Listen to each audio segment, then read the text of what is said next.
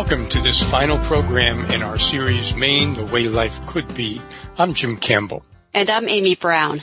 Before we started this series, we invited anyone interested to join us on a Zoom call and tell us what they thought the biggest challenges are that Maine will be facing in the lifetimes of those alive today. We had a great response, and the programs broadcast over the past year addressed many of the key issues that people on that call identified: climate change, affordable housing, affordable health care, agriculture, the demographics of Maine and what that may portend for the future, challenges to our infrastructure, and more. As we wind up the series today, we wanted to take a quick look at some issues that we didn't cover this year, and also to hear some additional thoughts from one of the guests on a previous show. Some of the folks on that initial call said that they were concerned about the future of traditional Maine jobs, especially on the coast. We've touched on that subject a bit in terms of the impacts of climate change, but we want to urge you to check out the award-winning Coastal Conversations program here on WERU on the fourth Friday of every month at 4 p.m. Host Natalie Springle of UMaine Sea Grant covers, quote, people who live, work, and play on the Maine coast. Another issue mentioned by listeners is tribal sovereignty. WERU is fortunate to have Donna Loring, Penobscot Nation elder, former legislative representative, and author, hosting Wabanaki Windows, where she's been focusing on that very topic with other Indigenous experts for several months. This is Donna Loring. Why is this such an important issue that you've devoted so much time and attention to it?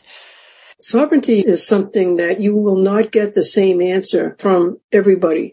People view it differently. Tribal government views it very differently from state government. I'm trying to kind of unpeel the layers of sovereignty. I figured the best way to do it was from the historical view. For the first, I think it's like maybe 3 or 4 shows, I started looking at the history of sovereignty. Thought I'd start with Professor Harold Prince and Professor Colin Calloway from Dartmouth. Colin Calloway's written a lot of books on that, and that series really is the foundation of understanding everything. The whole thing, all of the treaties and everything else, had to do with getting the land away from the tribes. Looking at today, and I know you're being really thorough to kind of lay out a lot of these treaties and agreements that were broken and what the historical context is of those things. As we're looking at sovereignty, as all of that has moved forward to today, one of the primary things is the water rights issue. Is that the primary thing? Are there other things around tribal sovereignty that are playing out in Maine today that people should be aware of? All of these things go back to the foundation of these treaties and the history, and you can't get away from it because, first of all, for there to be any kind of relationship right now between the state of Maine and the tribes, there has to be trust. And there's no trust, and there's a really good reason for that. And the reason for that is how the treaties were handled, the reason for those treaties, and the aggressive nature of Maine as far as controlling the tribes and taking away their resources. And that continues. And whatever river or however you want to look at it, courts, it's all the same to me. And that's just my opinion, that no matter what happens, Maine has to recognize what it's done to the tribes and how it's treated the tribes, and then start from square one, regardless of these treaties, from square one to reach some sort of compromise on an equal basis of sovereignty. Are there ways in which those battles are being fought right now legislatively or through the courts? Well, both of those, legislation and the courts, are all controlled by the state. So the only way we can address that in a fair way is by educating the general public and our communities. And that's the best way we can do it. And we can educate in the school systems and in the law school and in the legislature. Speaking of the school system, since we have you here, I believe you were instrumental in helping get that law passed to get a component in the history education to make sure they knew the tribal history. Is that right? I actually wrote the law, yes. Okay. And got it passed, yeah. So what is your thought about the recent news, which probably isn't news to you? It was news to me when I read it. I don't have any kids in school, that the schools are doing a very poor job of actually implementing that after all these years. They've never implemented it in some places, or they do a sort of a passing shot at it and then move on to other things in other places. When I wrote the law and we got it passed, I knew that all the schools would not be implementing it. And my thought was, if one school implemented it and one class got taught, that's more than what was happening. Now, not to say that I'm happy with the progress, but I am happy now that we have an education department with Commissioner Pender that's really stepping up to the plate here, helping the law to be implemented. So there's a lot there, and I hope listeners realize how fortunate we are to have you. In the most recent programs, it's been Professor Prinz and Professor Darren Ranco from University of Maine. So people are basically getting sort of a college-level course with people who are from the tribes themselves talking about tribal sovereignty. What are you planning on in your next few programs? Do you have a sense of what topics you'll be talking about? I was going to do a second book after my In Shadows of the Eagle. In researching that book, I came across some transcripts. They were in 1942 during the war. It was a legislative hearing, and they were researching what they owed the tribes and why they owed them money, or what kind of condition the tribes were in, and how much money the state was paying to the tribes and why. And if, in fact, they could cut down on what they were paying. According to the transcripts, they created this committee and was chaired by an attorney.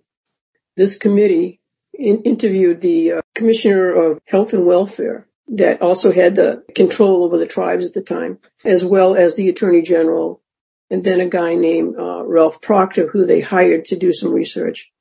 So there were like 3 transcripts, pretty full, with specific language about how they were going to approach cutting down on tribal population and disseminating the tribal communities into the larger community.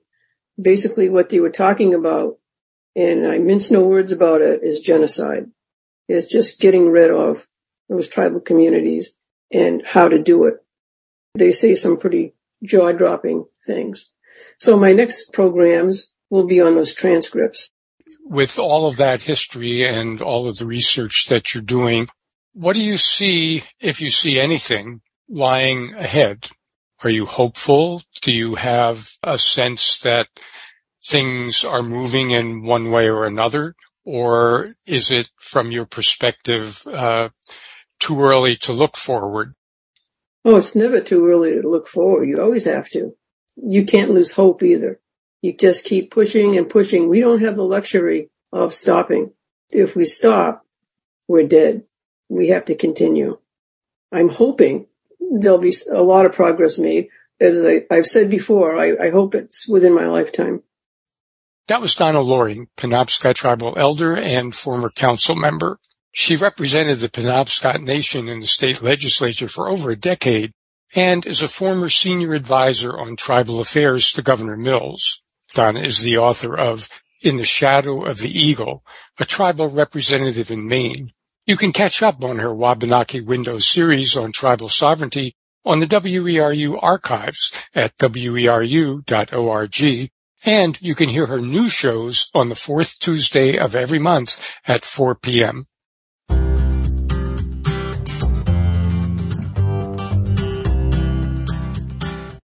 Politics, of course, are important in almost all of the topics we've covered in the series. Housing or healthcare or climate change or almost any other part of our civic life depends in large part on how our political system chooses to deal with those topics. We thought we'd try to take a brief look at what politics in the state might look like going forward. So we called University of Maine political science professor, researcher, and author Amy Freed. From an overall big picture perspective, which is one of the perspectives you look at, what does the future in Maine look like to you? Wow, that is a great question and a really big question. Just to think of what's coming down the pike more generally for everyone is we're all really going to have to deal with the impacts of climate change. We've been this lovely place for tourists to come, particularly in the summer. You know, people will say it's an air-conditioned vacation. Well, it's not so air-conditioned anymore, I don't think. You know, it can get pretty hot in the summer. Obviously, there'll be a lot of impacts on forestry, on the oceans. I think it's going to be a real challenge. And that, of course, will continue to be a big political and policy challenge, how to approach that and what to do. More generally, beyond even just that particular issue, what I've seen in the 25 years since I've lived in Maine is Maine politics get more nationalized. Maine used to feel more like a place apart where there was a lot of civility and good conversations between people, certain amount of mutual respect, even if people didn't agree with each other. And a lot of the negative partisanship and polarization that's been a national tendency has really creeped into Maine. And I think even in the last campaign, the use of some themes that were really more national themes that in some ways didn't really fit Maine very well. For example, on education, this whole thing about what kids were being taught in school and wokeism or whatever, you know, and with the implication that local school boards and local people didn't have control over what was being taught in the schools, when that's, you know, we have such a strong tradition of local control in Maine. I just don't think that works for anybody who really has ever been involved in education, whether they're a teacher or whether they've had kids in the schools. Certainly the state has some role in public K through 12 education, but on the other hand, an awful lot of it really is very local. If people want to change what's going on in their schools, they can show up to school board meetings. They can have a role. Like even when we look at the question of certain books being included in libraries. Well, some of the school districts that had that in front of them voted to include books, talking about ones that have themes, LGBTQ themes, and some voted against it. So it really wasn't something that the state decides. It's really something that happens locally. And I think if we're going to talk about where Maine is going future, I think Mainers want to hold on to that. I think Mainers do like the level of local control that exists. It is closer to the people and you can have more impact there. So I do think that's going to continue. I don't think those attacks really did much, but still it was kind of a sign of what was happening in our politics, that there was this view that you could just kind of pull in what are national issues or national attacks, and perhaps they would work. Do you think that might expand going forward? Or do you think that it's possible, not just it's possible, but it's likely that Maine might continue on more as a place apart? Right. I think it is possible that people will pull back from it because I don't think it was very effective. Do you think that the voting characteristics of younger people will change the way that Maine runs its business over coming years? For example, there was an article today, and I think in the Washington Post, that pointed out that those over 65 voted more heavily for Republicans in this past election, and those of the Generation Z, the very young voters, in fact, went the other way. Do you think that the demographic shift that will be taking place, we're the oldest state in the union, and that means that while we will for a while continue to have more older people, there are going to be more younger people coming into more prominent roles in the state and politically. And we've also seen that recently, I think for the first time in quite a long time, Maine has actually had an increase in population, not because of more births and deaths, but because of people moving into the state during COVID, but also given the climate situation in other parts of the country. So looking ahead, not just politically, but anyway, how do you think that might affect life in Maine? I think, yeah, that's a great question. I mean, it'll be interesting to see if we retain some of the people who moved to the state during the pandemic. I would expect at least some of them will stay, will decide they want to settle down here really for good. While some might get chased away from difficult winters, it is a good place to live in a lot of ways. So I think, we'll retain some of those folks. Also, some of the policies in trying to help with paying off student loans that the state has put into place with expanding Opportunity Maine might have a little bit of a marginal impact that way. But younger people tend to be entrepreneurial in a way that older people aren't. I mean, usually you're talking about people going out at some point and starting a business. They're not going to do it when they're in their 60s. They're more likely to do it when they're, younger. Maybe they work for a while and put together some savings in order to do it. We would expect to see a lot of entrepreneurial energy that way. But also when it comes to politics, it's really well established that what affects you when you're young and your take on politics when you're young actually tends to last for a really long time. So we had generations who lived through the New Deal or lived through World War II who were very involved in politics and who really did believe there was a place for the government to try to help people who grew up in the Reagan years and liked Reagan, who were young at that time when he was, kind of popular, then they tended to stay more conservative. And right now, young people are really not supportive of the direction of the Republican Party, at least the kind of Trumpy Republican Party. They don't like the way they're wielding culture war issues. They're very pro-abortion rights, very pro-LGBTQ rights. They really care a lot about climate change. They like the idea of things like help for raising children in various ways, policies that help families. I think they're probably going to stay with those views by and large. There's not so much change with aging. It's more when you were born and what you grew up with that has the biggest impact on people's politics. I know you said not necessarily politics, but I was looking the other day at the 2020 exit polls. So the only age group that didn't vote for Susan Collins were voters 18 to 29. And only 35% of them voted for Collins, at least according to the exit polls. We already are seeing some differences there within the state.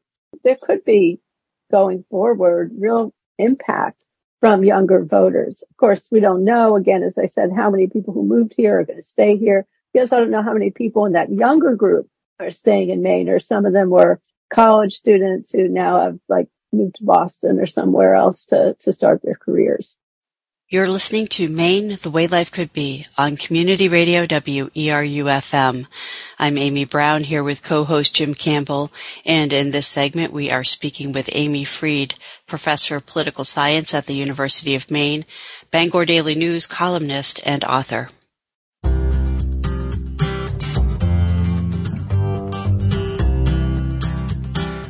With the results of the election in Maine and Rachel Talbot Ross has become the Speaker of the House, there was no real red wave here. What are things that you think are realistically likely to happen in the next couple of years with Maine looking the way it does politically? Well, I think that there's going to be some movement towards some more progressive policies, but on the other hand, Janet Mills is, center left. That's how I would characterize her. Some people might call her just a straight out centrist, but I'd call her center left. But she definitely is interested in keeping that center part of the center left. So, for example, what will she do when it comes to gun measures? She's really wanted to avoid moving towards policies that probably are actually pretty popular overall. But there's also a very strong anti-gun control constituency within Maine. And she's tended to side with more business interests versus progressive interest on something like family and medical leave, even though I think that given her own experience with helping to raise 4 children, her stepchildren, that she very much appreciates as an individual and probably thinks is really important, but she still wants to keep that balance there from her point of view. The next 2 years, I think, are going to be kind of telling in how that gets worked out. So I don't exactly know what's going to happen, obviously, but I think there's definitely some potential for more progressive policy. But Governor Mills also, I think, wants to keep the Democratic Party from maybe moving to the point of view that she would feel like it would be maybe in conflict with some other important interests and constituencies in the state. We are a blue state on the presidential level.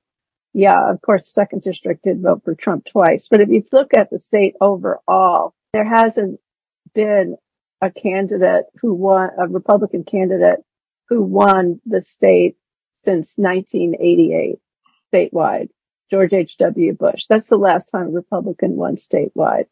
But on the other hand, that doesn't mean we're deep blue in the way some other states are. It's at least a little bit purple. The Republican Party tends to really embrace these kinds of culture war sorts of things. I think they're going to be in trouble because although there's definitely, this Christian right in the state as well, they haven't really won anything for a very long time. I mean, we passed marriage equality 10 years ago before the Supreme Court legalized marriage equality. People voted for that. I think it's not just the fact that we're a pretty secular state. Actually, we're like the most secular state in the country. It's really like a more New England, leave me alone, let me do what I want, libertarian kind of thing. It's not left. It's more just let people live the way they want to live. I just don't think that stuff is going to come off well at all if that's what the Republican Party decides to pursue. There was a piece in the Press Herald a week or two ago where, some of the GOP leaders said we should have been doing more speaking about these culture war issues. Well, that'll help them in certain areas to win maybe certain state legislative seats, but it's not going to help them in a lot of places. And I don't think it works at all statewide. It seems like culture wars work better where you don't know your neighbors. It's easier to other people that you don't know, and maybe part of what works in places like Maine is that it's a small town and we're all going to the same stores, or people are bringing their kids to the same sporting events or whatever. And that's what takes away some of that. One of the things that is a problem for Maine and is a problem all over the country really is who's going to do the work that needs to be done. Walk down a main street in any town in my part of the world, there's now hiring signs everywhere. It's no surprise that the number, for example, of people in schools are being turned into senior living centers here and there around the state. I've passed 3 or 4 of them. What are you thinking about that? We're the oldest state. I wonder what your thought is about whether that's likely to change in any way. Yeah, I think it is hard to change that. On the other hand, we have had that in-migration, which is good. Maine has to really do more to bring in more people. I mean, the difficulty is kind of housing supply at this is also a problem, and housing affordability is a problem to attract people to the state as a really nice place to live. There have been some programs the state has set up at various times. I think some of them got put on hold with COVID to do different kinds of weekend events for people who are interested in moving to the state. Immigrants overall are good if we could resettle more immigrants. Immigrants tend to be people who are willing to take risks because they've left someplace. Of course, they've left places because they were unsafe, but they were still the ones who were willing to take that risk to just change their lives completely. And often they're younger, they may have bigger families. The other side of that is a lot of the people who are immigrants don't look like the average Mainer. They're people of color. Younger Americans in general are less white than older Americans. The diversity increases the younger the group that you're looking at. Maine has to be, therefore, welcoming to all kinds of different people. Jim Tierney, the former Maine Attorney General, he's talked about that a lot over the years, about the need to have greater diversity in the state as a way to bring in younger people. And then that starts filling a lot of those positions. I mean, the reason why our labor force participation is kind of a little bit lagging despite low unemployment is because now it's an older population. I believe that when we spoke with the Maine demographer, or maybe it was in one of the reports that she had published, it stated pretty clearly that Maine needs more immigrants, that to benefit from having the younger population, just to keep jobs filled as the demographics get older here and more people are aging out of working and into retirement, that we're not going to be able to make it unless we have some more immigrants. The birth rates are just not high enough in the state among the people who are living here now. And you can't start now. Like, if you start now having the babies, it's going to be a long time till they're old. I'm certainly not going to start now. So yeah, no, I think that's something that has to happen. If someone is some kind of asylum seeker or refugee, I don't think they can work for a while, right? So changing some of the laws so that people can work, getting people connected, finding ways to connect people into jobs or into training so that then they can take certain jobs. Like looking forward, the Office for Maine's Future or whatever it's called, are thinking about those big picture things. Is there anything that we haven't asked you about that you want to add?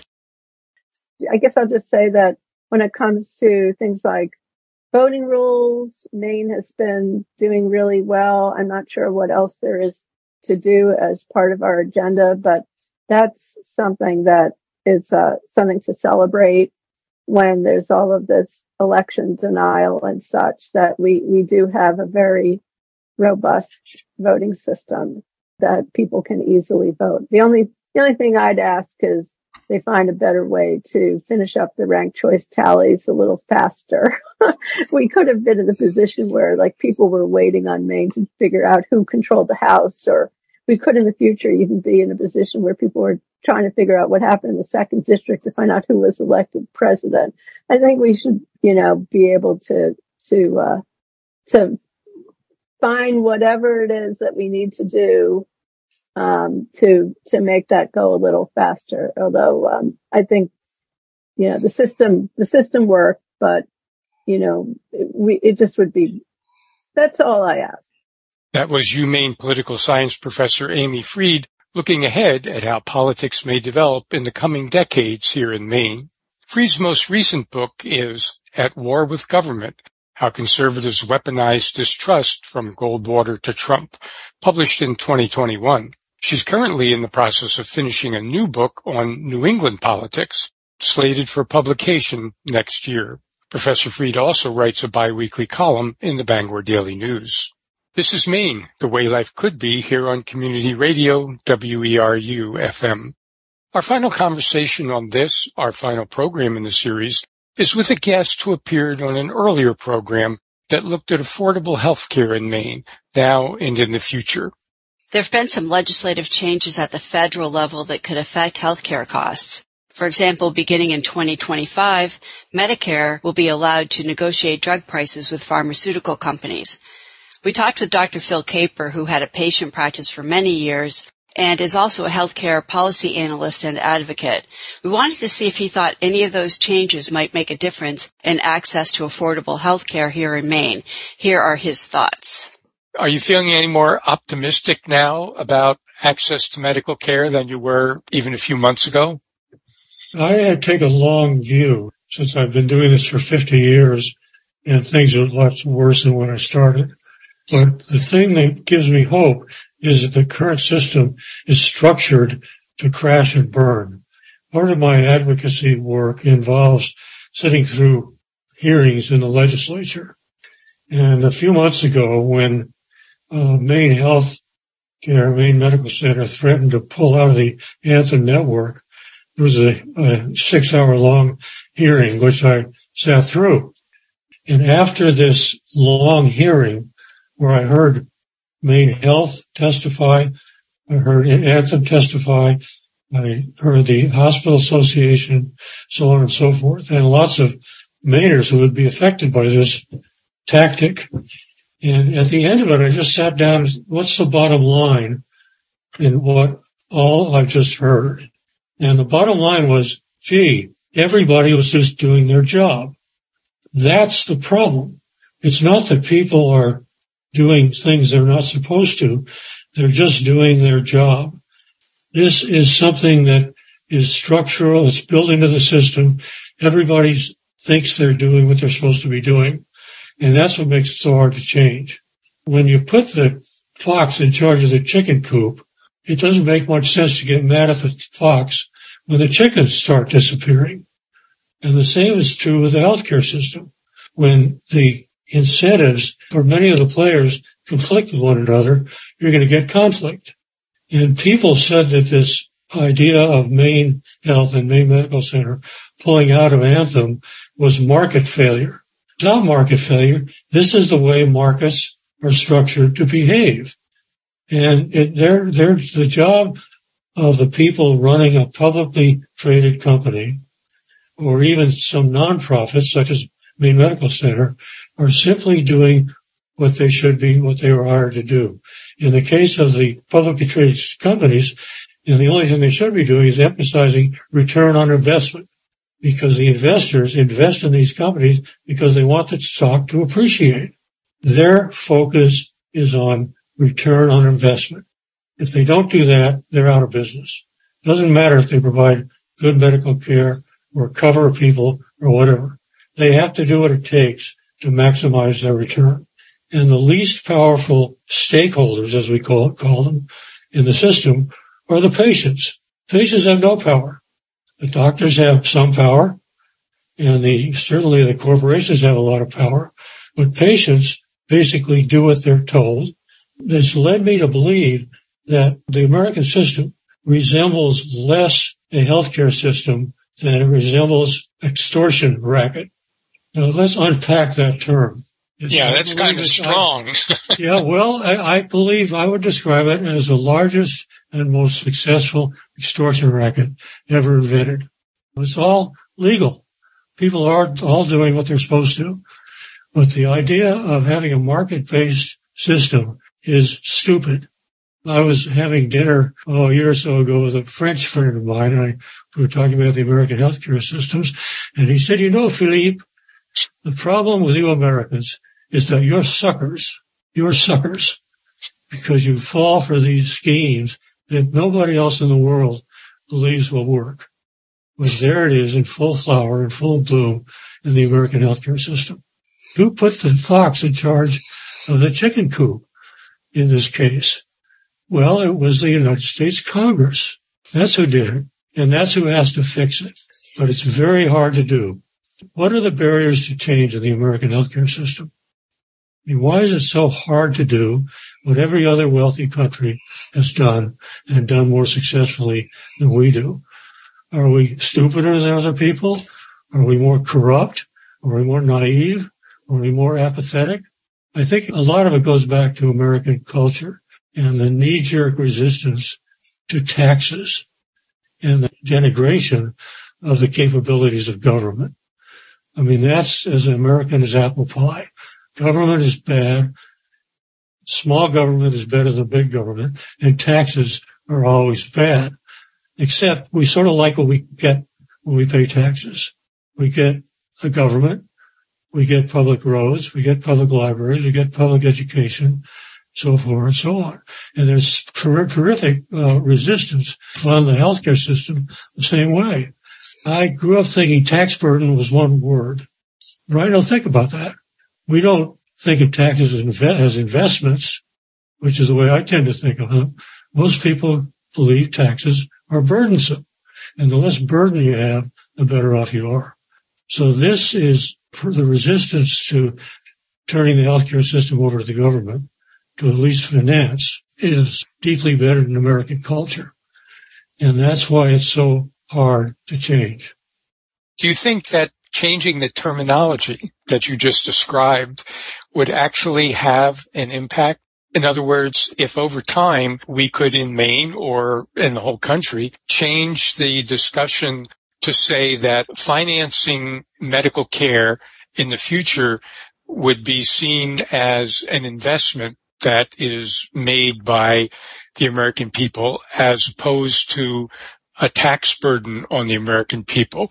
Do you think that that would actually make it more possible to change it? The people who want to preserve the status quo must believe that language makes a difference. I'm old enough to remember when doctors were called doctors and nurses were called nurses and so on and so forth. We're now called stakeholders or providers. Services are now product lines. What we used to think of as a population to cover, to provide medical care to, are now market share. And that began in the early 1980s. And I watched this terminology change over time. And I think it's a way of depersonalizing the people involved. Patients are now consumers. They're just out there buying a television set or a car. And that change was done by people who were promoting patients' rights, who wanted to see them as buying into the whole process and people who were providing services as being more of someone that they hired. That was thought to be like a liberating kind of concept. Can I ask a quick follow-up question before we move too far from what you said a little while ago about the fox and the hen house? Who in that example that you gave is the fox and who are the hens or the chickens? Because the American public, they have distrust for providers on all levels, doctors, nurses, any healthcare providers. I think the level of distrust now is probably, since the pandemic, higher than it's ever been. And they tend to distrust the government, but you don't hear as much about them distrusting the insurance companies. And I'm assuming that in your example, the insurance companies are the foxes, but maybe I'm wrong. So I just wanted to check back with you about that. Any corporation in the healthcare field that's part of what's now called the medical industrial complex is focused on profit. They have to be. That's their job. And they're not doing anything from that point of view that's wrong. What people don't understand is the amount of discretionary decision-making in healthcare. We physicians have a lot of discretion about what we call diseases, how we treat it, how intensively we wish to treat it, so on and so forth. I mean, I spent a good chunk of my professional life working at Dartmouth with the people studying medical practice patterns with a researcher named Jack Winberg, who's pretty well known in the health policy arena. People think, if you go to 2 or 3 or 4 doctors, they're all going to do the same thing. But that's not true. There's tremendous variation based upon the doctor's specialty, their training, their clinical experience. The difference in rates of tonsillectomies were 4-fold from the highest to the lowest market area for hospitals. It depended upon how your chances of having your tonsils out depend upon what hospital you go to. That's what most people don't understand. So when you introduce economic incentives and you're a doctor and you work for a hospital and the hospital encourages you, first of all, the electronic medical record system suggests ways to code the symptoms and the signs you put into the system. The CFO, or the Chief Information Officer of the hospital, has bought that medical record system, which is, yes, it's a clinical tool, but I can guarantee you when they bought the system, they were sold on the system on the basis that we can increase your profitable revenue. For example, Maine General Hospital in Augusta, a couple of years ago, discontinued their diabetes clinic. Now, that's a nonprofit hospital, as are all hospitals in Maine. And the reason they gave for discontinuing the diabetes clinic is that it was unprofitable. So the corporate mentality, the business mentality, is seeped deeply into the nonprofit culture. And the CFO is judged on the basis of keeping the hospital fiscally sound. That's how he's evaluated. And the chief medical officer in Augusta, but in Bangor, a few years ago, in the seminar I attended, was asked, how are the doctors who are now employees of the hospital, Eastern Maine Medical Center, how are you evaluated? And he answered, by how much revenue we bring in. How does it strike you to realize that your heart surgeon works for a hedge fund? So the Foxes are the administration, the business interests that own and the managers that control how services are provided? The Fox is the belief that healthcare is just another business. The whole idea of healthcare as a business. I mean, people in other countries think we're crazy. You know, you go to a hospital that's run like a business. I want a hospital that's run by the doctors. That's the problem. And you can see how deeply embedded in our culture this is. I was on a committee recently to write a report about the future of Medicare. And I tried to purge the terms consumer, provider, market share, product line, blah, blah, blah from the report. And this was a report by a very prestigious nonprofit think tank. It was the National Academy for Social Insurance. And I'm a member of that organization. I was a founding member of it. And I can guarantee you that the guy who started that organization, Robert Ball, who was Social Security Commissioner, who's passed away a number of years ago, is rolling over in his grave to see what's happened. And I was unable to get those terms taken out of the report. And that's the problem. That's one of the barriers to change. Do you think that there's any difference in Maine than in other parts of the country? You mentioned, for example, that all the hospitals in Maine are run by nonprofit organizations, at least in name. Do you think that the system that you said is going to crash and burn will crash and burn in Maine later? Or is it something that Maine doesn't really have much to say about, that it's really an overall national system, so that as we try to look ahead about what life in Maine might be in the future, in this particular case, we're going to be seeing the same thing that anybody else in the country sees? Well, I think there's hope for Maine. I mean, I think Maine is better off than most states, as are all of the other northeastern states. But try to talk about change. Go down to Florida or Southern California or Texas and try to persuade them that they have to make some fundamental changes. I mean, I'm also on a medical society, Maine Medical Association committee, to update their health policy position. And we have a committee of about 20 people, all members or staff of the medical association, who are working to modernize their policy statement. The policy statement that came out of the committee and is going to the board, which has to approve it, recognizes that a single-payer, publicly financed, privately delivered system is the best result. And that is a big step forward. Why don't we have a national health program in this country? The AMA is the leading obstacle. They've been the most effective antagonist to the idea of a government-financed system. And this is very, very well documented. That's just not my opining on something. A political scientist named Peter Swenson at Yale has just published a book called Disorder, 800 pages of careful documentation of the role of the American Medical Association in stopping healthcare reform in this country. And this has been going on for over 100 years. It goes back to the Teddy Roosevelt administration, and then FDR, and then Truman, and then Kennedy, and then Clinton, and finally Obama got something done. That's how far back this goes. It's interesting because I'm assuming that the Maine Medical Association is probably affiliated with the AMA in some way. Is that correct? Yes. Yeah.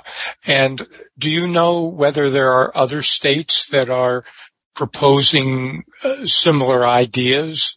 There's an organization called One Payer States, and it has 22 members, and they're all working on a single-payer type system in their states. In fact, the Oregon is probably the furthest along. New York is pretty close behind, but Pennsylvania, Massachusetts. I mean, Massachusetts just had a ballot initiative, I guess at a congressional district level, and it passed in every level where it was on the ballot. The public is behind us, but the big corporations are making tons of money. But if you want to know where all the money's going, we're almost double or more than double the costs in other countries, to look at Wall Street. Wall Street is getting a lot of that money. Does Maine realistically have any chance to break out of the system and do anything on our own? Is there really a way that any state could go to a single-payer plan without the rest of the country, or at least a region, being on board with it? Yeah. I mean, that's what Maine Allcare is working on. And it's our belief that the legislative authority at a federal level already exists to do what we're proposing to do by sort of collapsing all of the sources of funding into a single pool. The fundamental business of insurance is to price risk. That's what they do. They decide how they insure something. They decide how risky it is.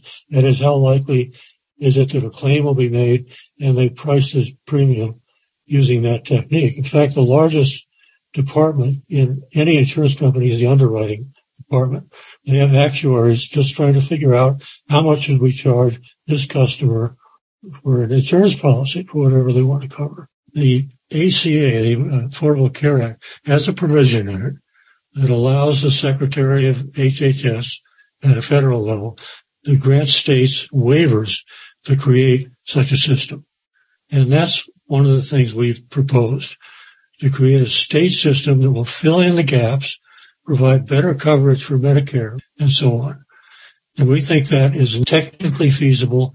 We think the obstacles are almost 100% political.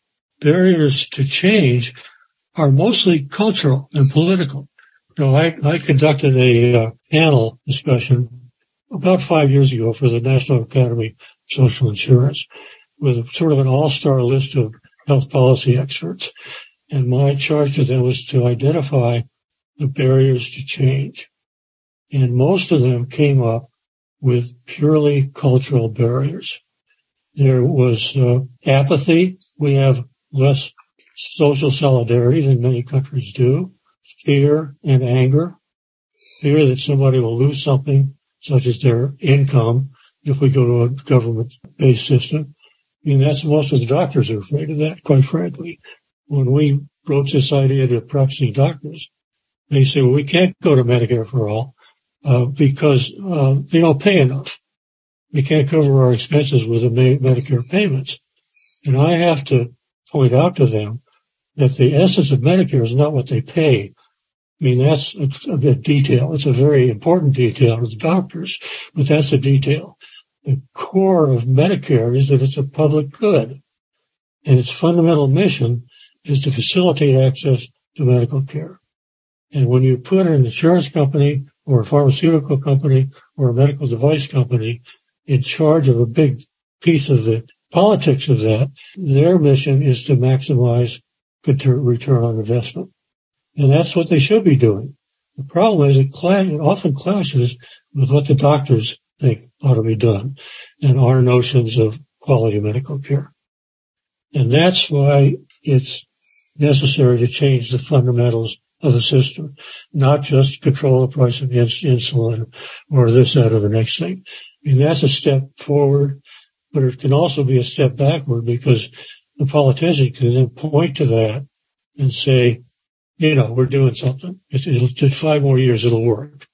The analogy I like to use is, you have a house with a foundation, and the foundation is built on quicksand, and the foundation keeps shifting. And the reason the foundation, something's happening, is you're getting cracks in the walls, leaks in the roof, the electrical system is shorting out, and so on.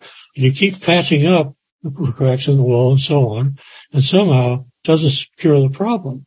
And that's because in that case, the foundation is the problem. And until you fix the foundation, you're going to continue to have the signs and symptoms that you can see. And the healthcare system is very similar to that. We build a healthcare system based upon market principles, about consumer choice, and about competition. And that's just doesn't work in healthcare. As politicians like to do, they like to think we can just tweak this a little bit and everything will get better.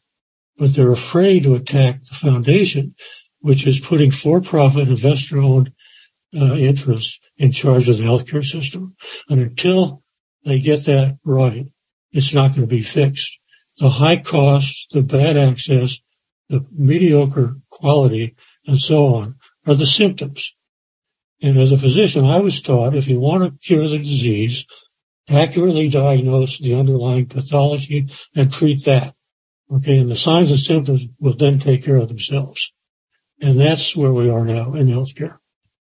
Let me finish my list of cultural apathy, fear, anger, ignorance about how the healthcare system works, ideology, markets solve all problems, and finally, good old capitalist greed. And I'm not saying greed as a pejorative. I mean, I'm with Michael Douglas on this one. Greed is good from the point of view of a capitalist. Greed means you maximize return on investment. And that's what capitalists like to do. From their point of view, they're just doing their jobs. And that's why we have to address the underlying pathology and be honest about it. And we're not going to fix this system until we do that. That was Dr. Phil Caper of Maine AllCare. For more on the future of healthcare and health insurance here in Maine, check out the September edition of Maine the Way Life Could Be on the WERU archives at weru.org. Dr. Caper was the final guest on this final edition in the year-long series, Maine the Way Life Could Be, here on WERU-FM. Jim Campbell, it's been great working with you for the past year. It's the first time we've done a project like this together, and it was a really interesting one. It took us a lot of places. Was there anything in particular that sticks with you or that you learned or that you weren't expecting from all of these different things that we covered? I thought that it was really useful to talk with people of different ages. We keep saying it's the lifetime of those alive in Maine. People who are seniors and people who are in high school have very different forward-looking purviews. One of the things that really stuck with me was talking with younger people of high school age and having several of them say that I and my friends have decided not to have children because we really are concerned about what climate change is going to do with the world that they would be living in. Maybe not the day they were born, but certainly through their lifetimes. That really took a bit of the air out of my system when I heard that. It's really interesting to see how younger people, at least some younger people, are looking ahead and taking seriously the effects of climate change and the repercussions of those effects. Yeah, it was interesting. I mean, hearing that perspective and the fact that they're feeling like their choices of what they want to do in the future, including where to live and jobs and all of that, are limited. In the environmental movement, there have always been some who've said having less kids or validating the choice to not have kids is a good thing in terms of the environment among Americans because we're such big consumers. But at this point, and specifically looking at Maine, the state's in trouble. We need more young people here. And one of the things that really stuck out for me was the state demographers' reports are highlighting the fact that we need more young people in the state as the older people are aging out of jobs. People who grew up here, and I can relate to this, have a very hard time living in their hometowns in some places too, just because it's become unaffordable. So all of these things become interconnected. There's a lot of challenges, and that, of course, was the point of this program. One of the things that has become more apparent to me is that in some cases, those challenges are really pretty significant. One of the things that I learned is that we need to really be paying attention decades down the road, or when we get there, we may have some surprises that are not at all attractive. A way that Maine can get around that is by having more people move in. Having more people move in has been exacerbating the housing crisis when you talk about very wealthy people moving to the coast and buying up the housing stock. On the other hand, when you talk about younger families moving here from other places, including other countries, and having children, those kids are the kids of the future that will be filling these jobs that older folks are retiring from.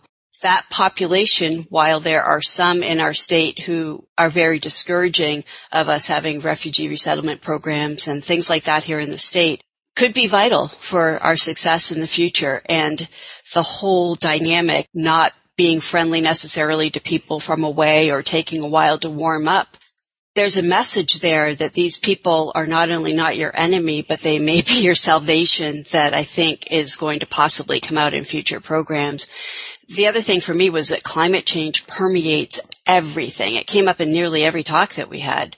Scientists and activists have had to contend with climate change denial and corporate power and greed for many, many years now, as they've been trying to warn the public about this. But now that climate change is quite literally showing up in people's backyards in this form of all these horrible storms, invasive species, ticks gone wild, it's getting really hard for people to deny. It's hard to tell how much can be done about it right now, but I think we'll be doing a lot more reporting on that. And another place I'd like to direct listeners to for alternatives and policy conversations here on WERU is Steve Call's program, Power for the People, because that's what he covers every month on the fourth Wednesday of each month at 4:00. For the first time in, I think, about 2 decades, Maine actually had a slight population growth in the last 2 years, and that was due to what some people are referring to as COVID refugees and climate change refugees. For almost 20 years, deaths have outnumbered births in Maine, and they still do. And so the only possibility that we seem to have right now is, as you said, people moving in, not so much because we want to have more people around, but because we want to have people who can do the jobs that need to be done every day. And with an aging population, the oldest state in the country, we're going to need more people to be helping those elderly people so that they can carry on their lives. So a lot is in flux. There's a lot of opportunity out there. My last thought as we wrap up this series is that all of our volunteer news and public affairs programmers are really well suited and already on the ground covering almost every single topic that was mentioned by people who came to our listening session as being important to Maine in the future, in the lifetime of those of us alive today. And I'm not saying this as, an ad for our programming, but truly, we have some great people who are experts in the subjects, inviting other local experts in the subject, and sometimes national and international experts to talk about these topics and getting the community involved. And as they've been doing that, it's just evident that there's so much happening out there in the community. There really is a lot of focus on this and hope and optimism. That's one of the things we heard. We heard, despite very difficult times, we heard optimism from many people. That gives us a little bit of hope as we wind up this series. This series has been supported by the Maine Arts Commission, and we appreciate that. Time to say goodbye. I'm Jim Campbell. I'm Amy Brown, and thanks to Matt Murphy, Ann Luther, and others who advised us as we got started with this series. Thank you, Jim Campbell. It's been great working with you. And thank you. And good night. That's a wrap. Keep it tuned here to WERU-FM, Community Radio, 89.9 FM in Blue Hill.